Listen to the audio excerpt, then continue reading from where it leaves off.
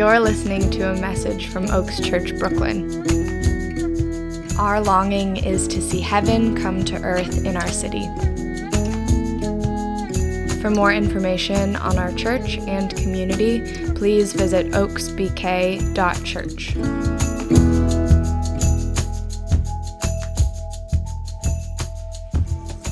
This is Psalm 73, a psalm of Asaph.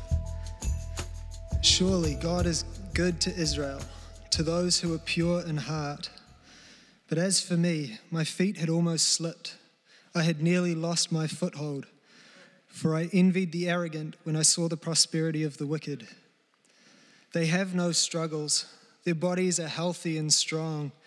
They are free from common human burdens. They are not plagued by human ills. Therefore pride is their necklace. They clothe themselves with violence. From their callous hearts come iniquity.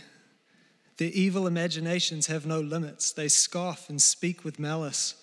With arrogance they threaten oppression. Their mouths lay claim to heaven, and their tongues take possession of the earth.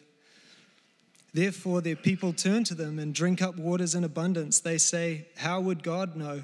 Does the Most High know anything?" This is what the wicked are like, always free of care.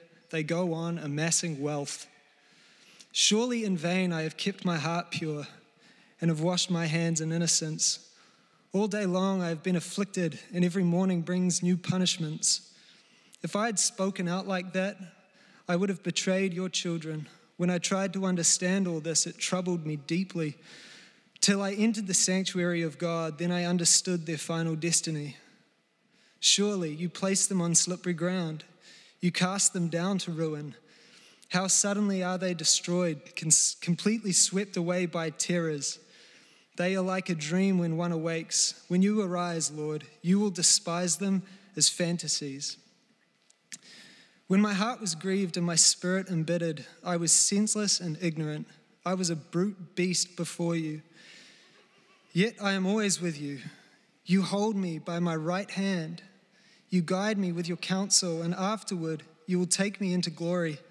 Whom have I in heaven but you? And earth has nothing I desire besides you. My flesh and my heart may fail, but God is the strength of my heart and my portion forever. Those who are far from you will perish. You destroy all who are unfaithful to you, but as for me, it is good to be near God. I have made the sovereign Lord my refuge. I will tell of all your deeds. This is the word of the Lord. Good morning, church. It's good to see you. Good to hear your voices.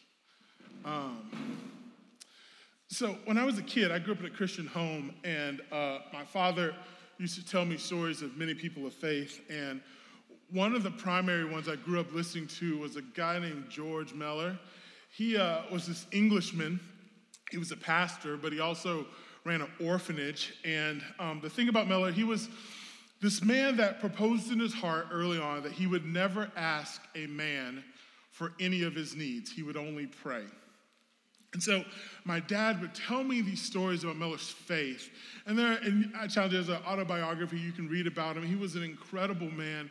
But there were these stories where this one time Meller was on this transatlantic journey for this very important meeting that he had, and there was a deep fog set over, and so the ship had to stall. They couldn't go any further because it was unsafe, but Meller needed to make his appointment, and so he went to the captain and said, "Captain, we've got to keep going." And the captain's like, "I can't go because of the fog." And so he asked for a room in the ship that he could go pray so that the fog would lift. And so the captain shows him to this room, and George Meller gets down and prays, and the captain joins him because he's like, okay.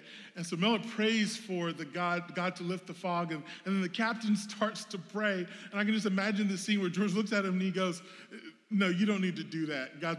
I know my God, he's already done it." And so he's like, "Let's go upstairs, the fog is lifted." And so in fact, they go upstairs, and true to fact, the fog had lifted, and they were able to proceed. And this amazed the ship captain. He ended up later becoming a Christian himself because of what he experienced.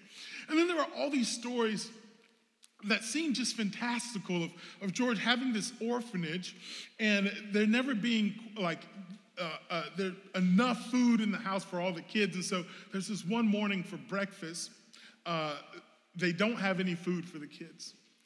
And so George prays. And then he tells the staff, seat the kids at the table, get them ready for the meal. And so they get ready for the meal, they say their blessing, and right when it's time for the meal, the door knocks on the door. And there's a baker. And the baker says, in the middle of the night, I just felt like you guys would need food this morning. And so I've brought enough bread and food he had enough food for all the kids. And so they hand out the food, and as they hand out the food, there's another knock on the door, and the milkman's cart had broken down in front of the orphanage. And the milkman says, hey, by the time this gets fixed, all the milk will be spoiled. So can you guys use this milk? And so you can imagine growing up on these stories that I became to believe this simple truth that God may let us face difficulty, but he won't let us suffer. He will, at the very last moment when the place settings are set and the plate, but the plates are empty, he rings the doorbell and he provides the meal. That is kind of this thing I understood of God. And so you can imagine years later as I grow up and I'm now an adult and I finish Bible school and I head off to my first job, which is this church in Colorado, and I was a youth pastor there, and it was definitive that God had called me to this specific church. And one of the issues, though, they couldn't afford to pay me, and so I worked as an AV tech on the side. So I worked a full-time job in service of this ministry. Drink break. Thank you. Everyone, please give it up for my lovely wife. A helpmate, indeed. So I make it to this church. I have this first appointment. I'm working in ministry, and we're seeing incredible things happen. I take charge of this small team of people, and they are growing in their gifts and their skill sets. We move into these small amount of kids, and we start to teach them about Jesus, and they just like fire breaks out. I mean, we have kids to this day from that youth group that are now doing ministry in their own right. People turned from suicide, families were reconciled. It was just beautiful, beautiful work. This is 2007, followed 2007 into 2008, and so the recession comes, but no one knows that yet, or at least not on the ground, and so I lose my job that was supporting me. And very quickly, I find myself, as a lot of people in our society are, one paycheck away from being displaced. And so I'm effectively houseless. I'm living on the worship leader's couch, which I'm 6'3", and it was 4 foot nothing. I'm crammed on this small couch. I'm surviving off the $20 he can spot me here and there. And there are these nights and these times where I'm waiting, like George Miller, I've prayed and I'm waiting for that doorbell to ring. And it doesn't ring. There's no milk cart for me. And I go hungry. And it's winter in Colorado, and my boots give way because they were cheap anyway. And so they open up to the winter, and I still am diligently serving at this church, and I'm suffering.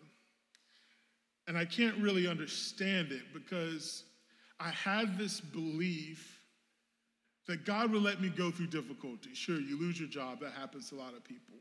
But would he really let me go hungry? Would he really let me suffer?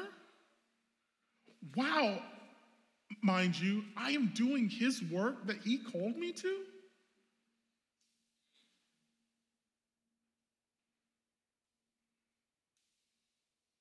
I became really confused. Actually, there was this process. Maybe you know this process.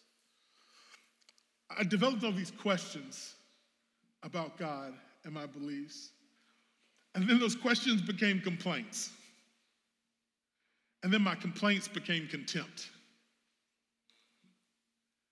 And all of this was really an expression of the confusion and the trauma I was experiencing from my beliefs about God not matching my experience of God. And so I began this process which outwardly would look like what some today would call deconstruction. And that's a term we hear about a lot today. You have friends that are, probably have told you, like, we need to deconstruct our faith. We need to deconstruct, these systems that we've subscribed to. There's a lot of talk of culturally around deconstruction. And this concept is rooted in the work and philosophy of a 20th century philosopher, Jacques Derrida. And he essentially posited,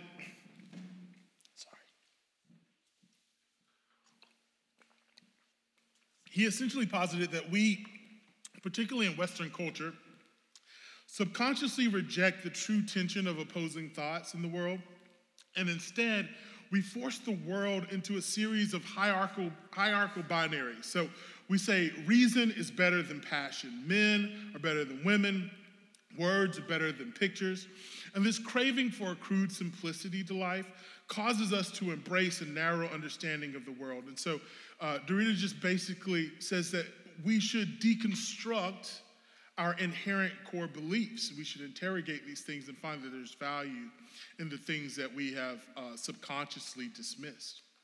Now, fast forward from the 1960s and the height of Derrida's work to today, and the societal concept of deconstruction has taken a tenor not necessarily of dismissing the value of things that we subconsciously dismiss, but it's not the tenor of dismissing or reclaiming what we subconsciously dismiss, but it's more about interrogating any and all inherited or long-held beliefs and discarding them if they don't serve us or are found to be flawed in any way. To give us a brief, kind of succinct definition of this, I would say that the societal understanding of deconstruction that you may hear is about tearing down the perceived problematic societal structures and inherent truths we have believed about the world in search of true peace. And on its face, this is good. Some would even say it's necessary work. Interrogating the beliefs and the structures that we use to hold up ourselves is, I would say, some of the most basic human work. And maybe this is work you've been up to consciously or subconsciously. The past 2 years have afforded us all a lot of time for reflection. And beyond the upheaval of our norms, our norms have been upheaved. And so many of our presuppositions about life have been challenged, about what we need, about where we should live, about who we should be. And that's just from COVID. The social unrest around this world, particularly around race, has left a lot of us minorities wrestling with the inherent beliefs about self and the people and the places that we've entrusted ourselves to. Even here in our community, those who have been here and thought that it was like Brooklyn till we die until it wasn't. And now maybe you're left wondering if you just didn't get the memo. And what even is this community? And what even is church? And maybe it's none of that, but in your personal life, you've seen a different side of the people you love. And now you're deconstructing these relationships and the people and the places where you come from. And if you're being honest for the first time about things that have happened to you and you're wrestling with the implications. And then what we end up doing, we start this process of deconstruction because everyone around us is talking about deconstruction. We start ripping up the floor that we're standing on. But then we realize when you deconstruct the stuff that you're standing on, you free fall. Because deconstruction is a necessary beginning, but a disastrous ending. If all we do is tear, if all we do is rip out, then we are left wandering, falling, confused, disoriented. And our societal philosophies have left a lot of people free falling, untangled, sure, from things that were seemingly killing them, but also deeply vulnerable and without vision for what happens next. You probably have people that you know of. Maybe you yourself are kind of in this place of, what is life? But I want to offer that this work is not confined to modern philosophy. The scriptures offer us a process for which deconstruction is not the totality, but it's actually the beginning step of a path of wholeness. And over the next 7 weeks, I want to offer you a framework for how to engage in the soul questions you may be asking. And so we're not being adversaries toward these societal questions of deconstruction. But actually what I want to posit is that the biblical narrative has a wider process of which deconstruction is just the beginning. We're going to call that renovation.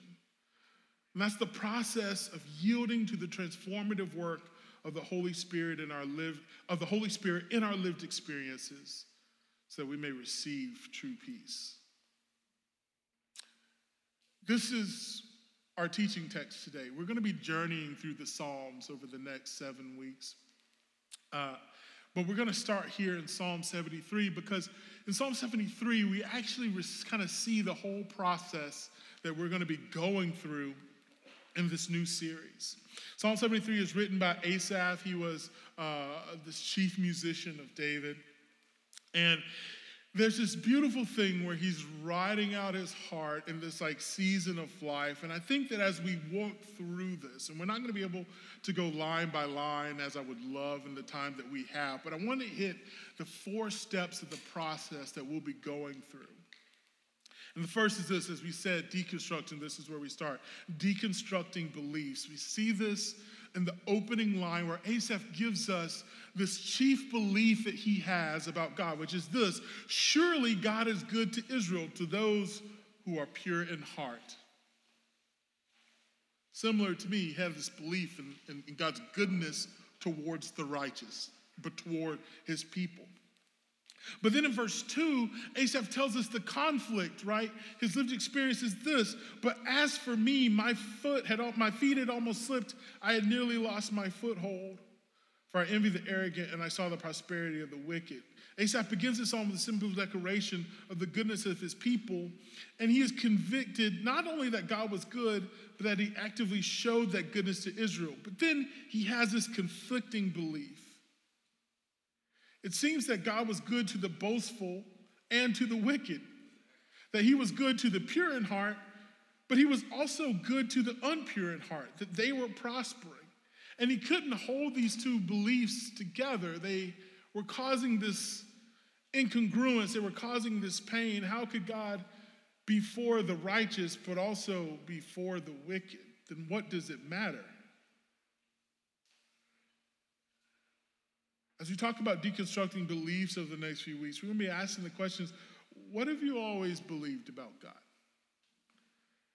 And where are the areas you feel duped or disoriented? Where are the places where you're like, I don't know if I really signed up for this. I didn't really know this is who you were or what this was. Asaph deconstructs his beliefs. And then he moves beyond that to this place of grief, because in this conflict, in this tension, in the incongruence between what he believes about God and what he sees of God, there produces a grief. And when we talk about grief, we aren't talking about crying. Oftentimes when we talk in our society about grief, we kind of just mean like people that are just kind of bent out of shape, or like, I don't know if you guys remember the comic strip Kathy, where she's got like the hands like flickering out. When I talk about grief, what we're talking about is following our pain down the rabbit hole. Think of grief as a honing beacon to our pain.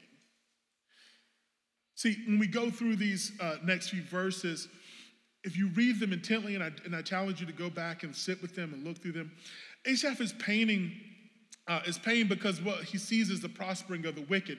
And what on the face it starts because he looks and he says, the wicked have full humanity. He says in verse 4 that they are healthy and strong. Their bodies are healthy and strong. And then by the time he gets through looking at all his grief, his problem with the wicked is not only do they seem to have full humanity, but they also seem to have full divinity, because by the time he gets to verse 11, the wicked, he says, they say, how could God know? Does the Most High know anything? They know more than God. They have transcended above God.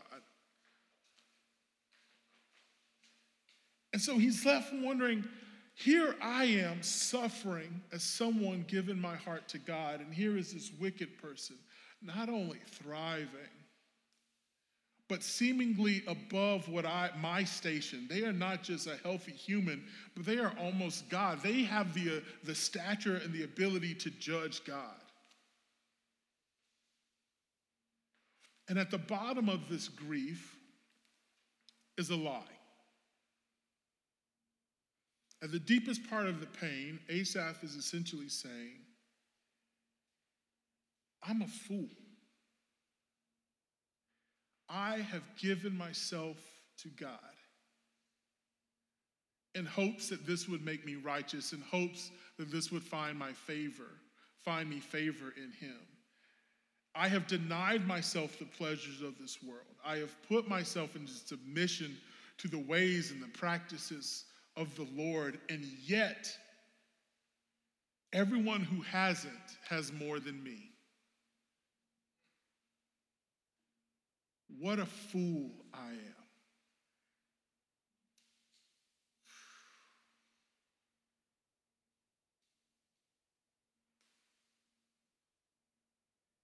Oftentimes, we stay on the surface of grief. We encounter the trauma of people we love leaving. We encounter the trauma of societal oppression. We bump up against beliefs that are being put on us. And oftentimes we can just think that the pain is just limited to what this person said or didn't say to me or this situation, and we grieve these situations. And we don't actually often follow the grief all the way down because sometimes it just feels too much. It feels like if I follow it down, I will drown. Like if I slip my head below the waters, I won't come back up. And so I have to do whatever I can to keep the pain minimalized, to keep the pain just underneath, to make the pain manageable. And so I do whatever I need to do to give me some relief, to buoy me a little bit. Whatever substance, whatever action, whatever thing I need to indulge in, just to not follow the pain down, because it feels like if we follow the pain down, we'll never come back up. And yet, the biblical narrative one is such that if we allow Jesus, if we don't run from our pain, but we enter our pain, and we walk with him through grief, as the psalmist in 23 there says, walking through the valley of the shadow of death, if we fear no evil, because his rod and his staff, the shepherd is guiding us. If we follow him to our pain, at the bottom of that, what we will often find is a lie. A lie about ourselves, a lie about God. And that lie is stirring up our pain.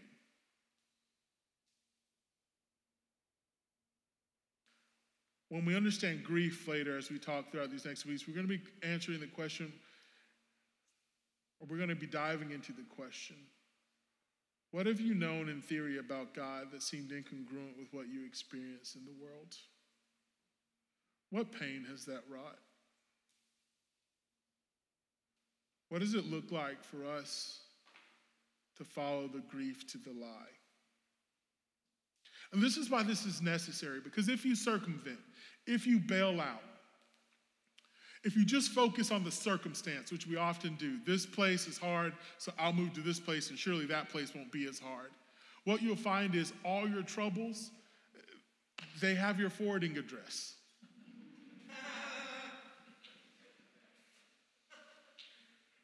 Like his name changes and his look changes, but he's the same old dude you've always been dating.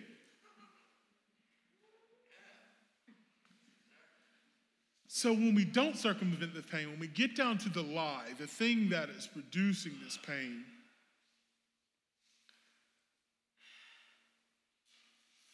we find God. Asaph does this, confronting a lie. He says all this in verse 16, when I tried to understand all this, when I tried to understand all these things that were grieving me, it troubled me deeply. I thought that I would be overwhelmed. Until, verse 17, I entered the sanctuary of God. It is in entering the place where God dwells that Asaph begins to find some clarity. He ends 17 with this: "Then I understood their final destiny." See, the lie, "I am a fool," predicated on this incongruence between me being righteous and able to receive the prosperity of God, and the wicked doing whatever they want and receiving prosperity. What Asaph comes to find is that the lie is that the wicked prosper like the righteous is exchanged for the truth, that the righteous face temporary loss for ultimate gain, and the wicked face temporary gain for ultimate loss. That he, in fact, was not a fool. But he comes into God, and God shows him, no, in the end, I will give everyone their due. So yes, my goodness shines on the wicked and the righteous alike. But if you follow after me, all these things will be added unto you.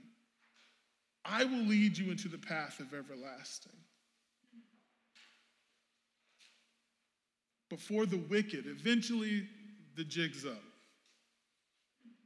For the next few verses, Asaph starts to testify of what happens to the wicked, how they slip and how they're destroyed, how when the Lord awakes, he despises them as fantasies. But here's what's so important that we find here. That exchanging of the lie for the truth, that is not our work. It's not something we are capable of doing. It must be the work of God. My wife and I, we're homeowners. We just purchased our first home, and it is over 100 years old. And yeah, and let me tell you, not many things last for 100 years. But some parts of this house has, others haven't. And we're finding all those parts. And so we are diligently saving to some coming day when we'll be able to renovate this home. But we're saving because we've got to hire somebody to do this.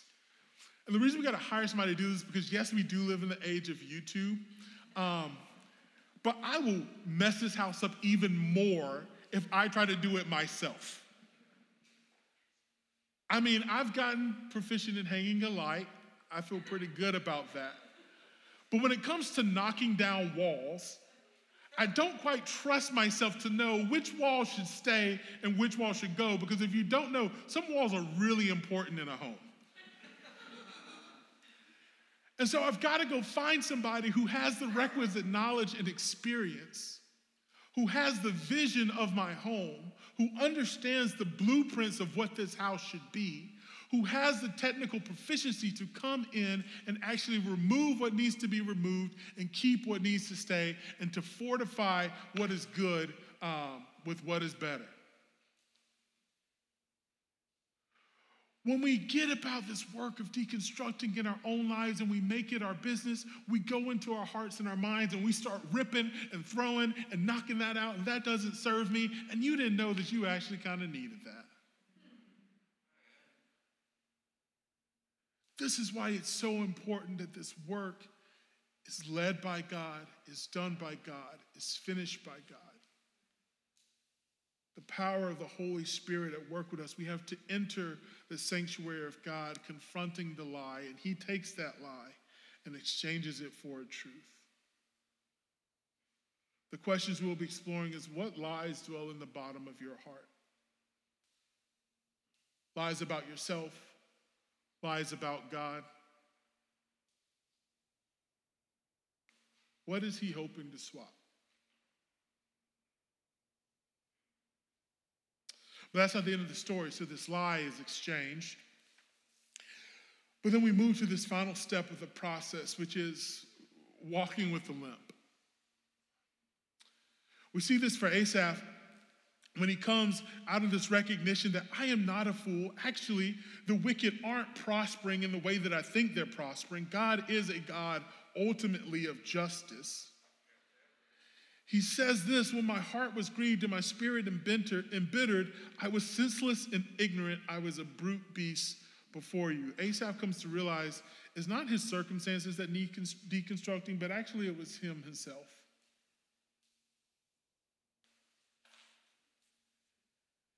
That actually he was a beast before God. That he needed renovating. And so now he's realizing, gosh, I've been a beast. And I've got to change. I've got to walk forward. And so now there's this turn up into this point in the psalm. Asaph is focused on his hurt. He's focused on their prosperity. But then when he enters into the kingdom of God, the psalm takes a subtle shift. Where now Jesus leads, the Spirit leads, God leads. And so Asaph says, verse 23, yet I am always with you. You hold me by my right hand. You guide me with your counsel. And afterward, you will take me into glory. Asaph has now realized that the Spirit is working at him, and now he has to walk forward, being led by the Spirit, not led by his own visions, not led by his own condemnations, his own contempt. But this is not a settled and sure thing. In verse 26, he says this, my flesh and my heart may fail, but God is the strength of my heart and my portion forever. See, the reality is that as we find ourselves at the bottom of our grief and after we allow the Spirit to exchange that lie for truth, we have to walk that out. But sometimes we'll have to go back again. That we will fail in other places and need the renovation of God in this place.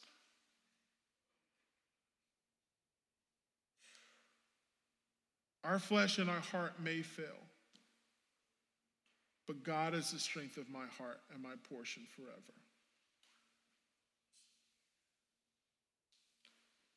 We need constant renovation. But now, I want to be clear. We see this in the end. That God is still moving to address the wicked situation. See, it's Asaph that needed renovating, but God is still at work in his circumstances because there is things to be addressed. God is still a God of justice. We see this in the pursuing verses in 27, 28. He says, those who are far from you will perish. You will destroy all who are unfaithful to you. But as for me, it is good to be near God. I have made the sovereign Lord my refuge. Maybe the things you're confronting, the things that you're trying to deconstruct, you're right. These systems probably need to go. They need to be changed. But when we move ourselves from the ones that have to change it into allowing ourselves to be changed by the Spirit, and then we can give God his rightful place as the only one who can change broken things. And then he invites us into it. He leads us and he gives us counsel. And he eventually sets everything straight. So the questions that we'll be asking is, how have you been renovated? Some of you maybe have already been through this process. And like Asaph at the end of this psalm, he says, I will tell of your deeds. This becomes the work of the renovated. We now become a testimony. We become the Google review to give testimony to what God has done and can do. Where are the places and the people you are being led to show and declare the renovation of Jesus? So, this series that we're in, Deconstructing Renovations, is unpacking the deconstructing our beliefs, grief, confronting a lie, and how we walk with the limp. And we're going to be seeking the Spirit and unpacking the stories we've been living, the things we've believed, and the invisible structures that have upheld us to this point. Now, for me, in short, this began a 6-year process after I came to that place of real brokenness before the Lord, and he met me in my grief. And he started to exchange this lie, because see, like I said, the lie I had believed is that God doesn't let good people suffer. But that actually was a very plain lie if I'd ever just really, really sat with the Bible. It turns out Jesus says, you can't be my disciple unless you drink my cup. And his cup is full of cross. For Isaac, the knife doesn't fall. For Jesus, the nails pierce. So God does not spare his own son. So it turns out then that maybe it's not about me not encountering suffering, but maybe it's about the power of God to meet me in suffering, to give me fortitude and strength. That maybe suffering is kind of inevitable in this world, but I don't have to fear because he's overcome it. And maybe, like Peter says, though I'll suffer for a little while, in due time, he is faithful to restore, confirm, strengthen, and establish. This was the truth of God that I had lost. And when he exchanged that, I was able now to walk with a limp. I've seen some things. I've wrestled with God. But now it has produced a fidelity and a perseverance in me that there's not much that can shake me. It allows me to enter into the pain of others because I'm not shocked by how far they've fallen or where they've gotten themselves into. And I know what God can do.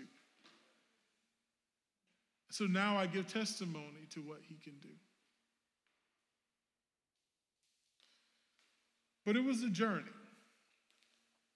And as we enter into this stuff, it will become a journey for you. And I don't want to dismiss that.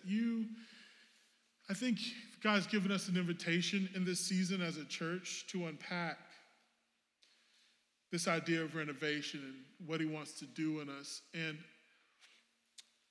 I just want to acknowledge that this won't, if you enter into this, if you start interrogating and deconstructing the hurts and the beliefs and things that you've lived, you're not going to wrap up in 7 weeks when we start a new series.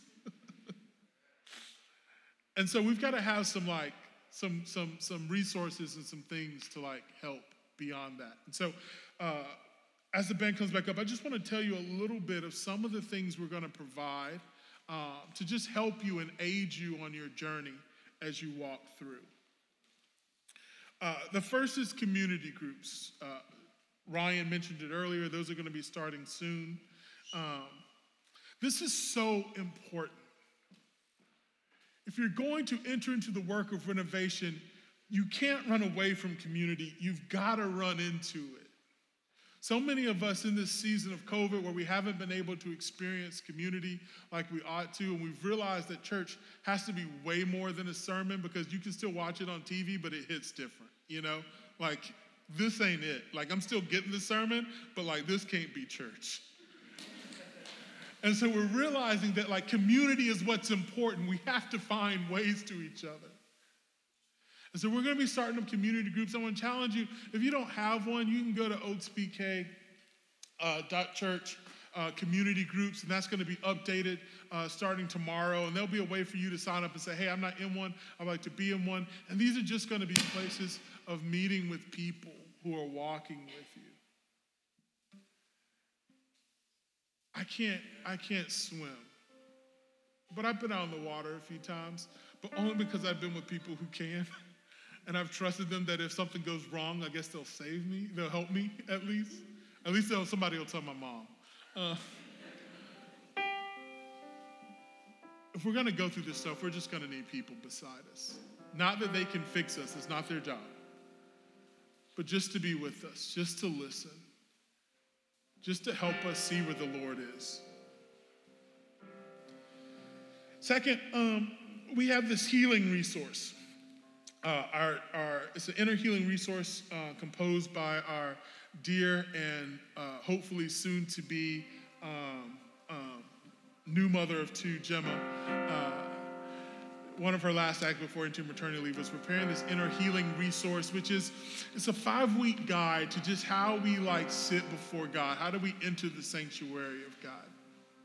And that's going to be both on our website, and it's going to be emailed out tomorrow, so you'll receive it. And this is something that you could go through with a group of friends. This is something you could do with your community group if you wanted to, your core group. This is something you could do on your own. But also, we want to offer you a guided experience through this course. And so starting on January 24th, and for 6 weeks, I and some of our other team members will be leading us through this course here in the space at 6:30 in the morning.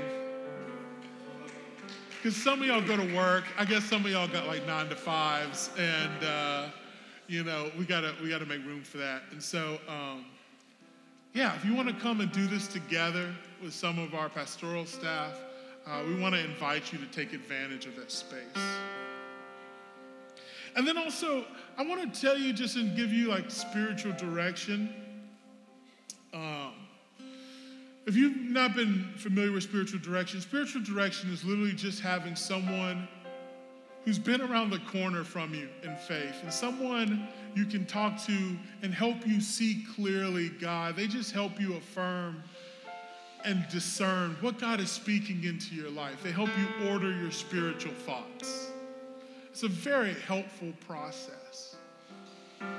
And as you're interrogating, particularly your spiritual beliefs, I just want to offer that as a resource to you. On our website, if you go to oaksbk.church/guidance, there's a link to a directory of spiritual directors.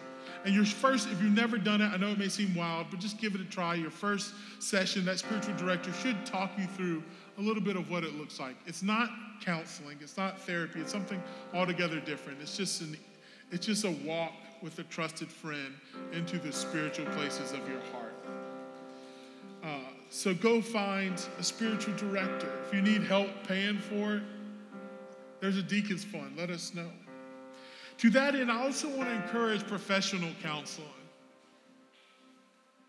If you're going to start digging up bones, if you're going to start deconstructing, you should probably have somebody who can help you order your thoughts. And that's what a good counselor does.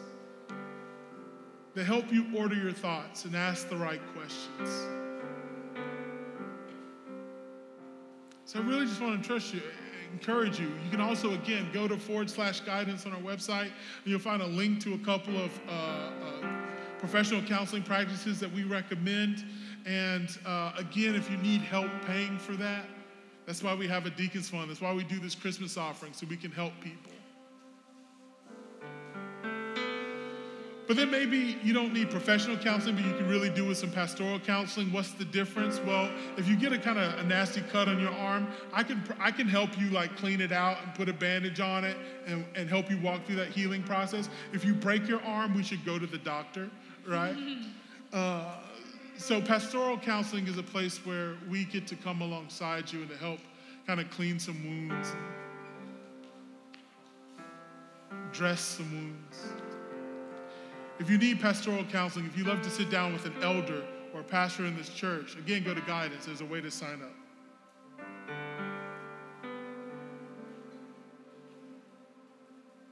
So that's it. Those are some resources as we go through this journey. As questions arise, don't be afraid to reach out. But I want to challenge you. I want to invite you. Maybe you've been in this process of deconstruction. Maybe you're free falling. Get some help. Let's walk through this. Maybe you've just been sitting at the tension of things, going down that questions to complaints to contempt, and you find yourself kind of just really asking and not knowing and kind of hating other things around you. Well, let's walk through this process and see what God wants to do. So now we're going to respond. We're going to move in worship. And so the band's going to lead us in vocalizing the things that are happening in our heart. We have these prayer rugs, which are just simply spaces where you can do with your body what your heart is doing. If you need to kneel before God, lay before God, feel free to do it. There'll be members of our elders and others who can be entrusted to pray for you up here. We're happy to do so. And then also we believe that we are the body of God, priests, prophets, and kings, and so we can administer prayer to one another. So however you need to respond to the invitations of God today, I invite you to do that. Let's walk forward in what the Lord is doing. One last reminder, if you have a kid in children's ministry, you will need to move that way at like 10 after. So I'll give you a reminder, but just throwing that out there. Let me pray for us.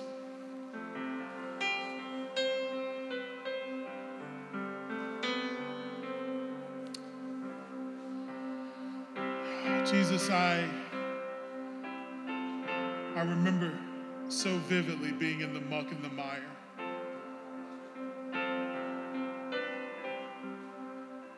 And I'm so thankful for how, through my grief and through the movement of the Spirit, you walked me into your presence.